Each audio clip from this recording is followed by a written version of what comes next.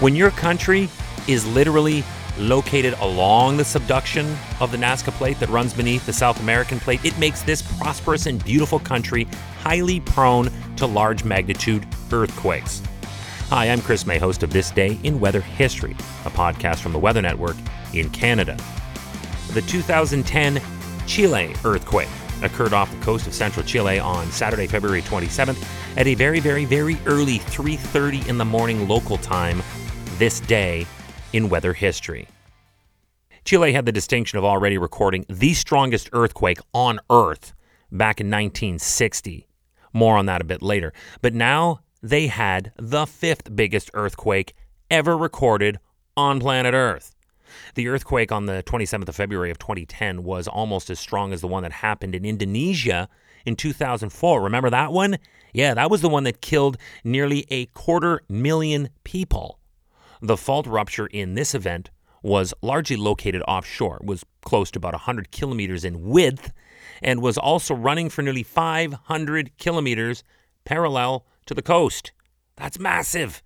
In the aftermath, U.S. scientists have measured with GPS that the city of Concepcion moved more than 3 meters to the west. Wow. The Chilean capital, Santiago, was shifted 27.5 centimeters, and even Buenos Aires, the capital of Argentina on the other side of the Andes Mountains, moved 4 centimeters. The most terrifying thing about this 8.8 magnitude quake is that it lasted at full strength for about 3 minutes and was felt strongly in 6 Chilean regions, from Valparaiso in the north to Araucanía in the south. This stretch of geography accounts for about 80% of the country's population. It would be kind of like the Great Lakes region in Canada if we were to compare them. The scale for shaking is pretty cut and dry with their graphic terminology. Check this out. For instance, according to the United States Geological Survey, the USGS, the cities that suffered the most intense shaking were Concepcion, Arauco, and Coronel. They registered a level 8, which is termed severe on the Mercalli intensity scale. Then how about this gem? According to Chile's Seismological Service, Concepcion experienced the strongest shaking at what was classified as violent. You gotta know that if a government agency is laying out that terminology, it's legit. It was officially termed very strong in the nation's capital city of Santiago, where the majority of the country's population is centered. But the tremors were felt far and wide. In many Argentine cities, including Buenos Aires, Cordoba, Mendoza, and La Rioja, and as far north as the city of Ica in southern Peru, and that city is approximately 2,400 kilometers or 1,500 miles away. During the 20th century, Chile was rocked by no fewer than 28 major earthquakes, all with a force greater than 6.9 magnitude. Just south of Concepcion, the epicenter of the 2010 earthquake, there is a fault rupture nearly 1,000 kilometers long that produced the largest 20th century earthquake worldwide. This was the giant 1960 earthquake that was a magnitude 9.5, the largest earthquake ever recorded. In that tragedy or terror, it is estimated that 1,600 lives were lost to not only the earthquake, but also the accompanying tsunami in Chile, with the tsunami also taking over 200 additional lives between Japan, Hawaii, and the Philippines. And in 2010, it did it again to almost the same areas and close to the same scale.